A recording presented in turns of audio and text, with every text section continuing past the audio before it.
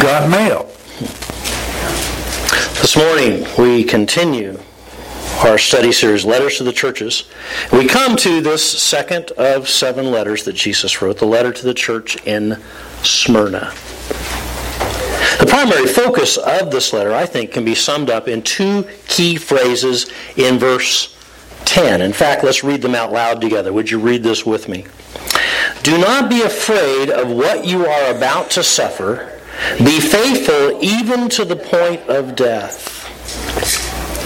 As we unpack this second letter together, we'll discover that these believers were struggling in the face of some pretty intense trials and tribulations. They were dealing with pressure, poverty, and persecution as a result of their allegiance to Jesus Christ. Persecution in ways that you and I can probably not even begin to imagine. And so Jesus encourages them, do not be afraid. Be faithful. What does such intense suffering for being a Christian have to do with us today? Hang in there with me. Because I believe that Jesus' letter here may be just as practical and relevant for Springville Church of the Nazarene in the 21st century as it was for Smyrna in the 1st century. So let's begin by looking at the Scripture together. Before we dig into today's text here in Revelation 2, let's just pause and ask God to speak to us clearly through His Word. Would you pray with me? God, even now, I pray that you would again open our eyes that we could see. Open our ears that we would hear. Open our minds so that we can understand. Open our hearts that we may receive the seed of truth from your word that you have to speak to us today.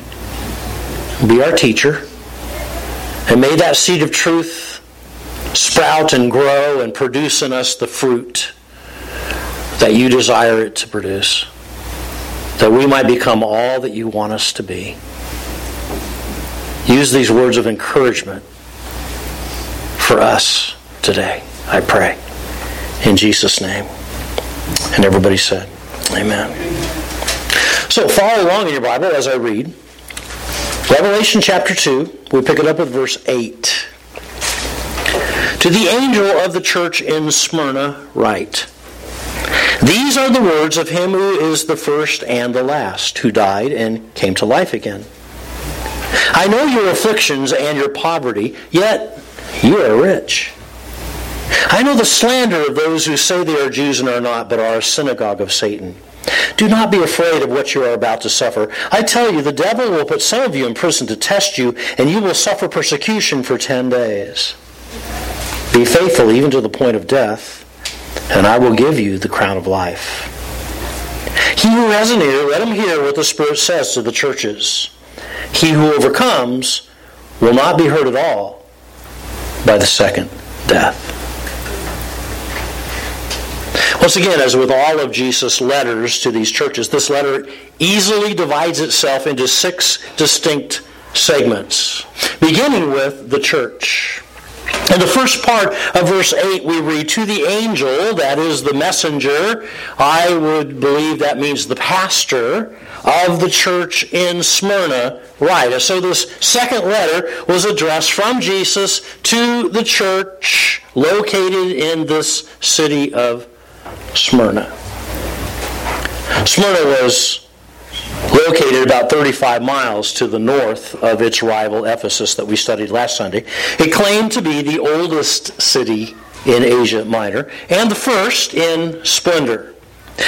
Built by Alexander the Great, he called it, in fact, the jewel of Asia, and proudly proclaimed it to be the most beautiful city in the entire world at that time. In fact, archaeology has discovered much to confirm that boast. The gorgeous hillside setting that could be seen from miles out to sea, the ornate architecture of all of the buildings, the master-planned layout of the city was amazing. The paved streets, the street lights, and yes, even a water and sewage system. All were the most advanced and the very best of that day. Now, overall, Smyrna was best known for two things. First of all, it was known for its allegiance to Rome. Although known for its many Greek gods and goddesses, Zeus, Sibyl, Dionysius, Bacchus, and so on, the city was actually better known because it worshipped Roma, the goddess of Rome. And it was dedicated to the practice of emperor worship. In fact, it built the very first actual temple to the emperor, to Caesar. When Tiberius was the Roman emperor at the peak of Rome's greatness, the citizens of Smyrna demonstrated their loyalty to him by requiring all of their citizens to hail, "Caesar is Lord! Caesar is Lord!" Smyrna's devotion to Roman Empire and the veneration of the emperors was legendary throughout the world at the time that Jesus wrote this letter. Now, obviously, that presented a huge dilemma for the Christians in Smyrna because they worshiped Jesus, not Caesar, as the Lord of their lives. Allegiance to Rome. Secondly, it was known for the abundance of myrrh. A scrub tree from which was extracted a gum resin to make myrrh grew in great abundance on the hillsides surrounding Smyrna.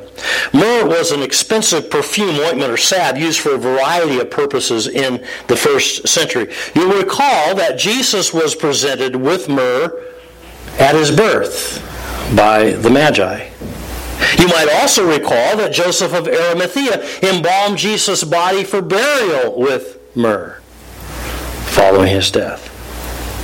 One little intriguing side note about myrrh: when the resin is first extracted from the tree, it is very, very bitter. And yet after it is refined, it becomes the opposite. Very, very sweet.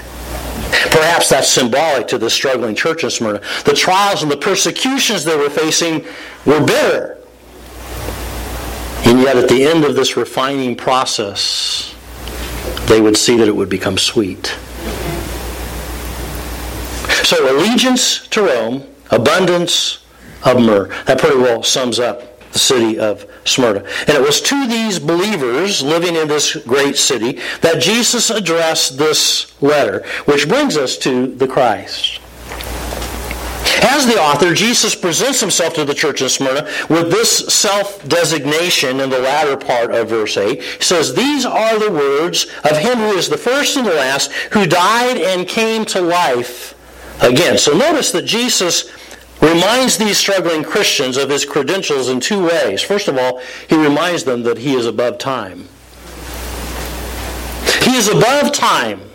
In his own words, the first and the last. In other words, nothing was before him, and nothing will be after him. He brackets all of time, all of history. As Jesus said back in Revelation 1 and verse 8, "I am the Alpha and the Omega, who is and who was and who is to come."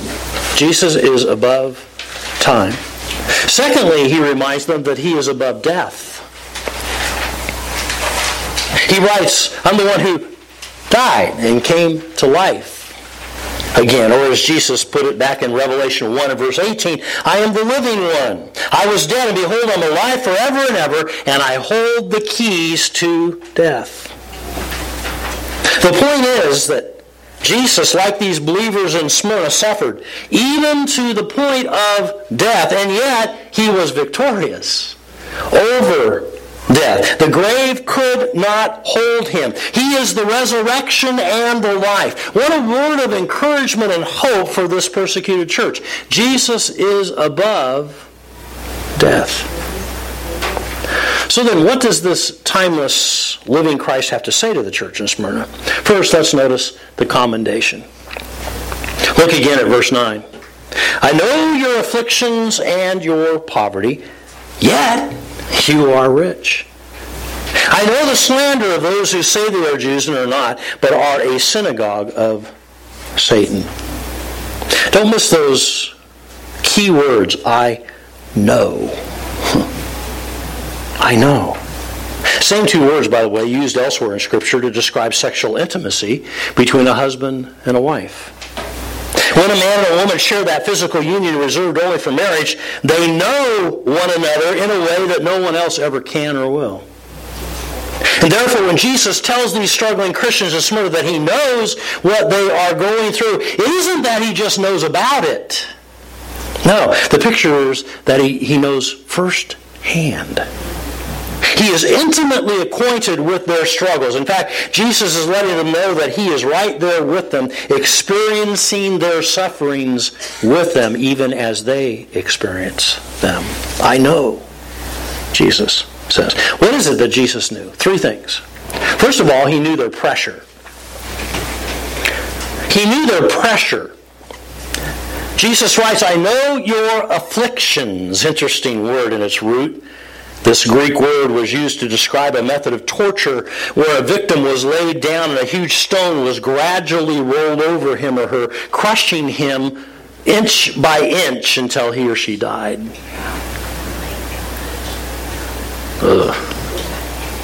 What a vivid picture of pressure. I mean, how many of us have ever felt like we're getting rolled over by the pressures of life, huh? In fact, I would venture to say I think some of us are probably getting crushed by that kind of pressure, that kind of affliction right now. And Jesus says to you, I know. Secondly, he knew their poverty. In fact, that's exactly what he writes. I know your poverty. There are 2 Greek words for poverty. One means that you have nothing to spare, and the other means that you have nothing at all. And it's the second word, the one that means nothing at all, that's used here. Total and complete destitution. Now, few of us, if any, can identify with that kind of abject poverty. But these Christians in Smyrna experienced it day in and day out. Why? Because they would declare Jesus is Lord and not Caesar is Lord. And then the Roman soldiers would think they were traitors and would confiscate their property and their possessions. And the Jews, who of course controlled the marketplace, would refuse to do business with them. There was no place locally that they could buy, sell, or trade. Think about that for a minute. They were destitute. But Jesus quickly interjects in verse 9, doesn't he? Yet you are rich. Although they were poor materially, they were rich spiritually, and Jesus commends them for it. Their pressure, their poverty. Third, he says, he knew about their persecution. I know the slander of those who say they are Jews and are not, but are a synagogue of Satan. Again, the Jews that lived in Smyrna were openly antagonistic toward the Christians, often testifying against them in the Roman courts. And notice that Jesus doesn't mince any words here, does he? They're not a synagogue of God, they are a synagogue of Satan. Wow. And these Jews, along with the Romans, persecuted the church in a variety of ways. Verse 9 mentions slander. Verse 10 mentions prison and death. And again, Jesus says he knows their persecution. He himself once, you see, experienced the very same injustice. I know your pressure, your poverty, and your persecution, Jesus says, and Jesus commends them for the way that they have persevered in the face of these unbelievable struggles. Which brings us then to the confrontation. Now, here's the amazing thing about this letter to Smyrna. There is no confrontation of this church.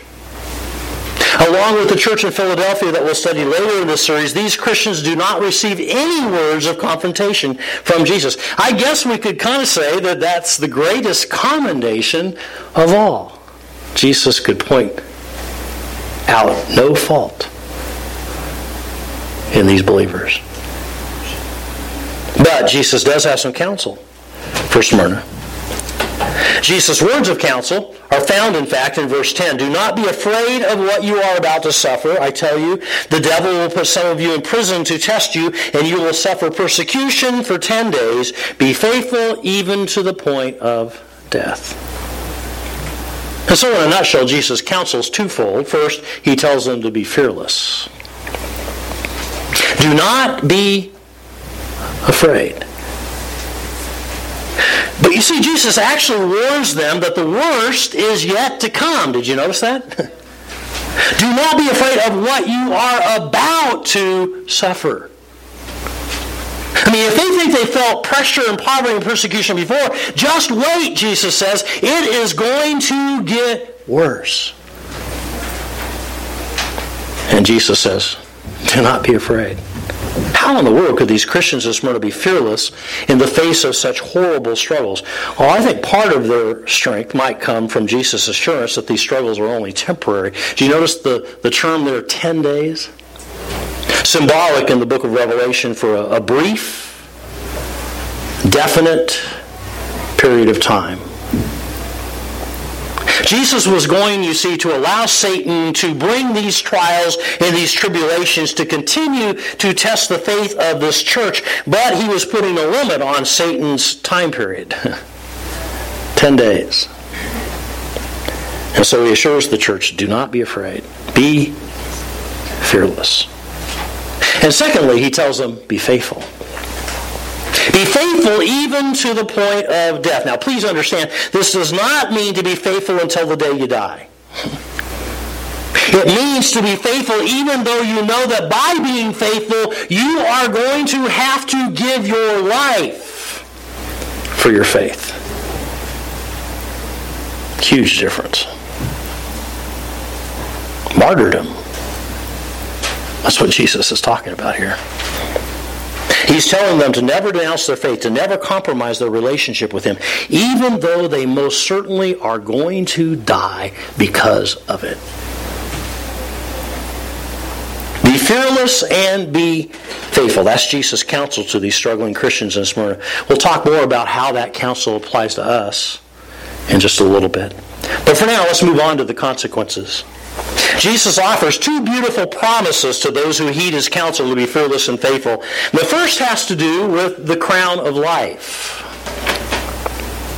The crown of life. In verse 10, Jesus promises, I will give you the crown of life. Now, there are many different kinds of crowns that are mentioned in the Scripture, but this is the victor's wreath that's placed on the head of the one who wins the race. The crown of life. The second promise has to do with the curse of death. In verse 11, in fact, Jesus promises, he who overcomes will not be hurt at all by the second death. The promise is simply this: they may experience the first death by giving their lives as martyrs, but they will not experience the second death, which is later described in Revelation as hell. The lake of fire, the place of eternal damnation for those who choose not to follow Jesus. In other words, the curse of death will not hurt them. It's quite a promise. And so the one who obeys Jesus' counsel to be fearless and faithful, the believer whose faith perseveres in the face of his or her struggles, has the Lord's assurance of these two rewards. First, he or she will receive the crown of life, and second, he or she will not experience the second death, the curse of death. Well, let's look at the Scripture now. What lessons can we learn from our study together this morning? How can we apply this letter from Jesus to Smyrna, to Springville Church of the Nazarene? As we allow Jesus to walk among His lampstand, our church, to thoroughly inspect our lives today, what is His word to us this morning? Well, once again, as with the letter to Ephesus last Sunday, I don't think the lesson here is complicated at all. Simply put, I believe that Jesus is encouraging us, be fearless and faithful. Be fearless and faithful. Jesus is walking among us right now here at Springville Church of the Nazarene. He is with us here today, and he is telling us, as he did the church in Smyrna, do not be afraid of what you are about to suffer. Be faithful even to the point of death. Be fearless and be faithful. Be fearless and be faithful. Let's apply those two lessons more personally and more specifically today. Talking about first, being fearless. Again, Jesus is saying to us today, do not be afraid of what you are about to suffer. Quite frankly, the church in the U.S. today knows very little, if anything, about suffering. Unlike the Christians in Smyrna who were experiencing very real pressure, poverty, and persecution for the faith, we as Christians in Springville really have no experience with open and hostile opposition from the world. Yes, we acknowledge that we do have brothers and sisters in Christ in places like India and Syria and Iraq and Iran and China and Korea and on the list goes. We know those people exist who are literally giving their lives, facing pressure, poverty, and persecution for their faith. By the way, just a little side note right here. Did you know that more people, more Christians, the majority of them children, over 60% actually, have been martyred for their faith in Jesus Christ worldwide in the past 16 years of this 21st century than in all of the other 20 centuries combined? Did you know that? Shocked? Yeah. It's because we don't have any idea. We're clueless. We are so far removed from it here in America, aren't we? The church in the U.S. is so comfortable, we hardly even give the persecuted church in other countries a passing thought. Look at Jesus' words again in verse 10. In fact, let's read them out loud together. Do not be afraid of what you are about to suffer. Don't miss the last few words of that verse. What you are about to suffer. Now, at the risk of sounding like a sensationalist or an alarmist, I believe God wants me to warn you about what is to come this morning. I firmly believe that persecution is coming to our country. And whether it comes sooner in our lifetime or later in the lifetimes of our children and grandchildren, it is coming. The church in the U.S., you and I, are about to suffer in ways that are beyond your worst imagination. Just like the church in Smyrna, pressure, poverty, and persecution are about to come upon us. And some of us, I think, will be forced to make a decision, take a stand for Christ and die, or deny Christ and live. The Apostle Peter wrote in 1 Peter chapter 4, Dear friends, don't be bewildered or surprised when you go through the fiery trials ahead, for this is no strange, unusual thing that is going to happen to you. For it is no shame to suffer for being a Christian. Praise God for the privilege of being in Christ's family and being called by His wonderful name. So the point is, we should expect that we would suffer for our faith. Jesus Himself told us in John 15, verses 18 and 19, if the world hates you, keep in mind that it hated me first. If you belong to the world, it will love you as its own. As it is, you do not belong to the world, but I have chosen you out of the world. That is why the world hates you. Again, pressure, poverty, and persecution are to be expected. Paul summed it up this way, 2 Timothy 3 and verse 12, everyone who wants to live a godly life in Christ Jesus will be persecuted. I think, again, that Jesus' first word to us this morning is, be fearless. Do not be afraid of what you are about to suffer. And the reason that we can be fearless in facing the suffering that's about to come upon us is because Jesus assures us in verse 9, I know. I know your afflictions. I know your slander. Write it down in your notes. I know. He knows. He really knows. He's intimately acquainted with the pressure, poverty, and persecution we're about to face. He knows up close and personal. He has personally experienced this very suffering himself, and he will again experience suffering right along with us.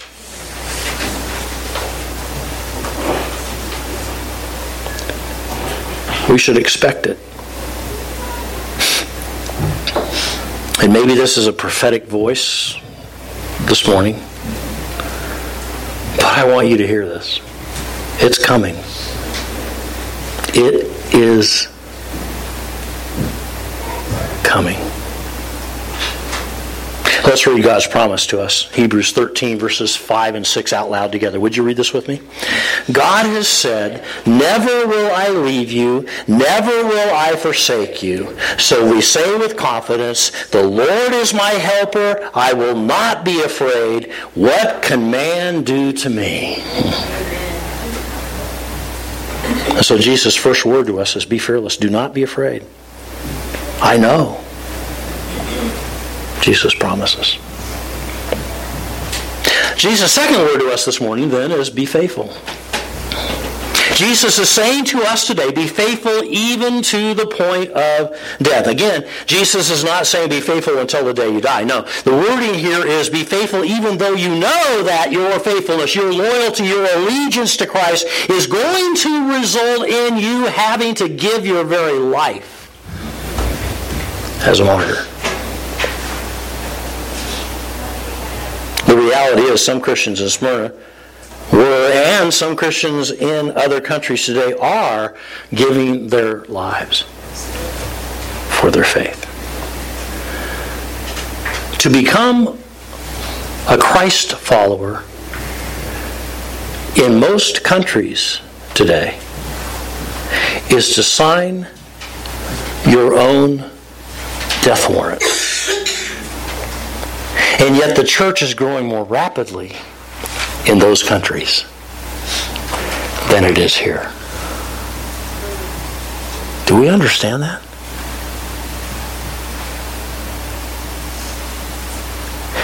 By the way, when persecuted Christians are asked, how can we help? Do you know what their reply is? Number one, pray. Yeah, exactly. Please pray. And how should we pray, by the way, for persecuted Christians? Watch this.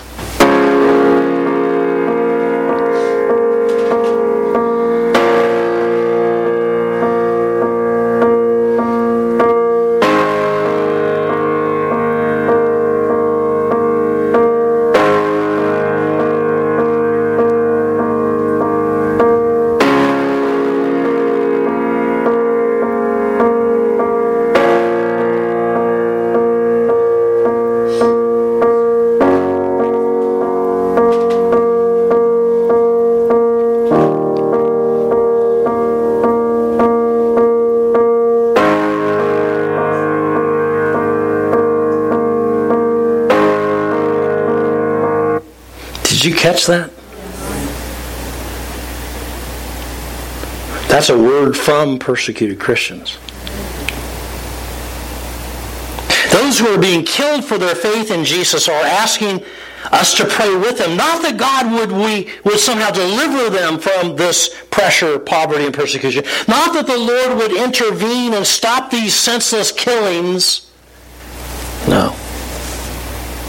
But that Jesus would give them the boldness and the courage to take a stand for Him. To be faithful.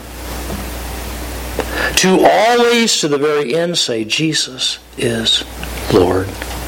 Even if that costs them their very lives. Read Revelation 12 and verse 11. Out loud with me. Let's read this together. They triumphed over Satan by the blood of the Lamb and by the word of their testimony. They did not love their lives so much as to shrink from death. That's a prophetic word a little later in Revelation about martyrs. Don't miss that last phrase. They did not love their life so much as to shrink from death. In the words of Jesus in today's text, they were faithful even to the point of death.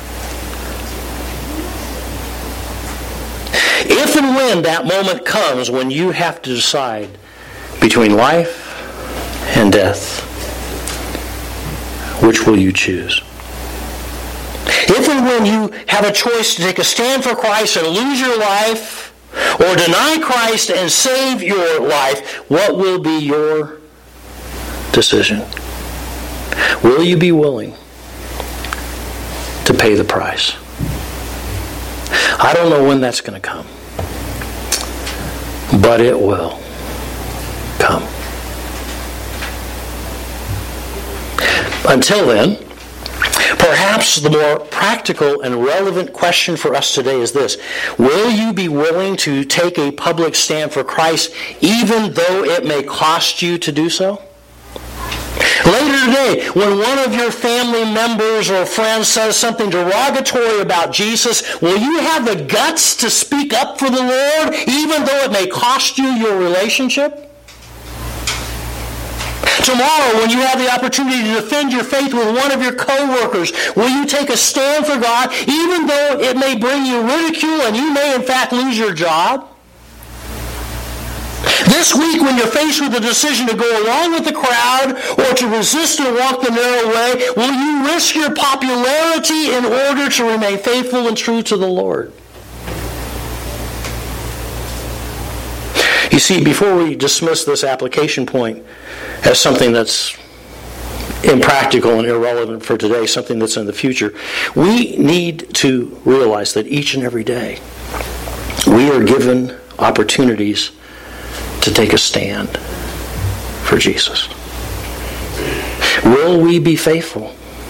Will we be bold and courageous? Will we openly and publicly take a stand for Christ? Will we unashamedly be a witness and testify without regard for the consequences that may come to us? Frankly, we cannot even begin to address the question of being faithful to the point of death until first we address the question of being faithful,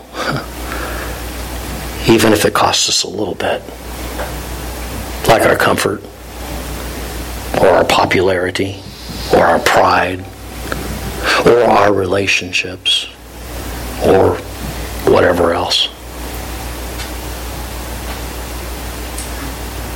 I mean, how can we be talking about being faithful to the point of death when we won't even be faithful while we're living?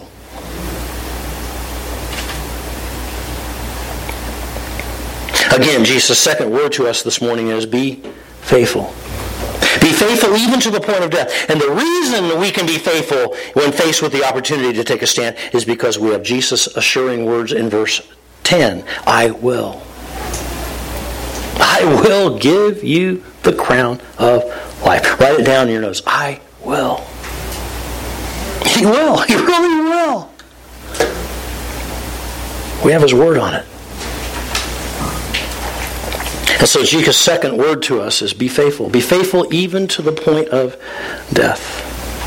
Because I will, Jesus says. You've got mail. Letters to the church. This morning we've taken a closer look here at Revelation 2, verses 8 through 11. Jesus' letter to the church in Smyrna. Be fearless. Be faithful. Be fearless. Be faithful. We can't leave this without looking at the first part of verse 11. He who has an ear. Anybody here have an ear? Yeah. Let him hear what the Spirit says to the churches. It wasn't long after Jesus wrote this letter that the church historian Eusebius wrote of Polycarp, the angel, the pastor, if you will, of this church of Smyrna in the early 2nd century. When he was 86 years old, Polycarp was arrested by Roman soldiers. Eusebius tells us that when the soldiers came to his house to take him away, he actually invited them in and asked them to be his guest for a meal. And while they were eating, he asked for permission to excuse himself and withdrew to his private chambers to spend some time in prayer. An hour later, when he stepped from his chamber, Eusebius writes that the power of God was on him so strongly that the soldiers actually backed away in fear. Polycarp left his house of his own accord. And he walked through the city directly to the stadium where he would meet his certain death. On the way there, because Polycarp was well liked in the community actually, two prominent city leaders pleaded with him, just declare Caesar as Lord. You don't even have to mean it. Just say it and you will live. But he refused. When Polycarp entered the arena, the capacity crowd heard a voice, miraculously, it seems, above the noise. A voice that said, "Do not be afraid."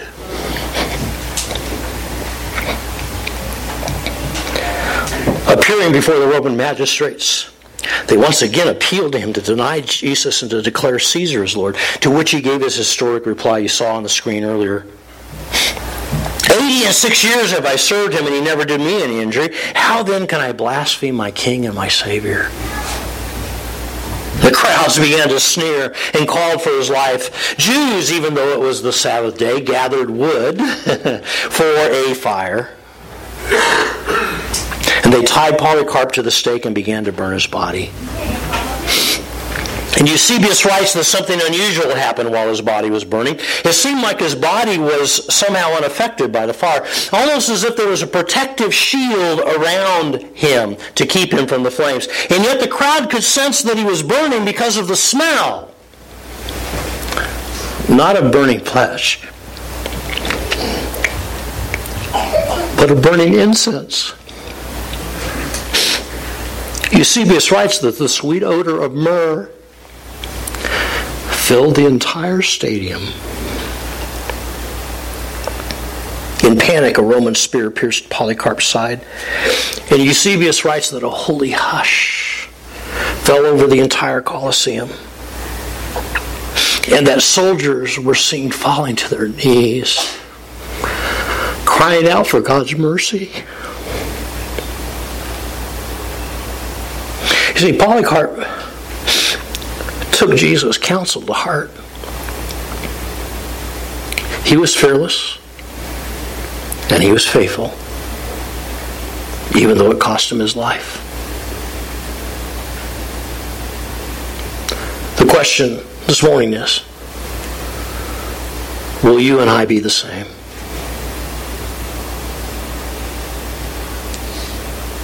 Let's pray.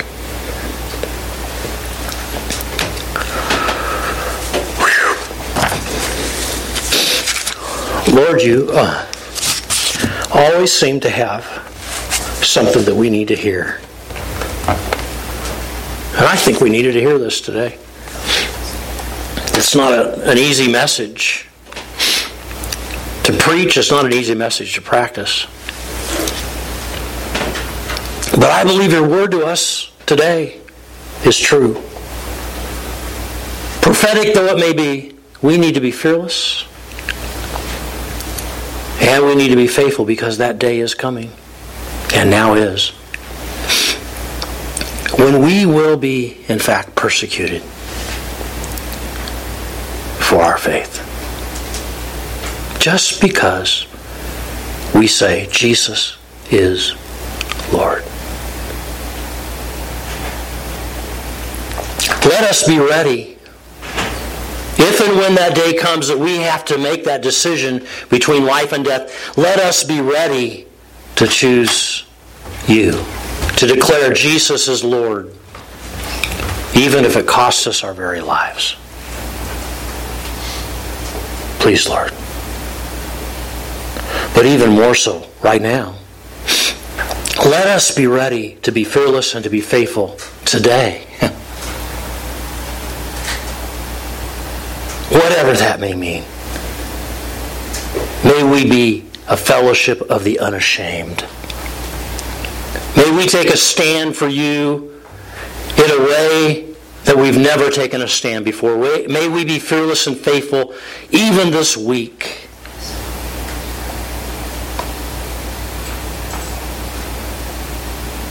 us, O God, I pray.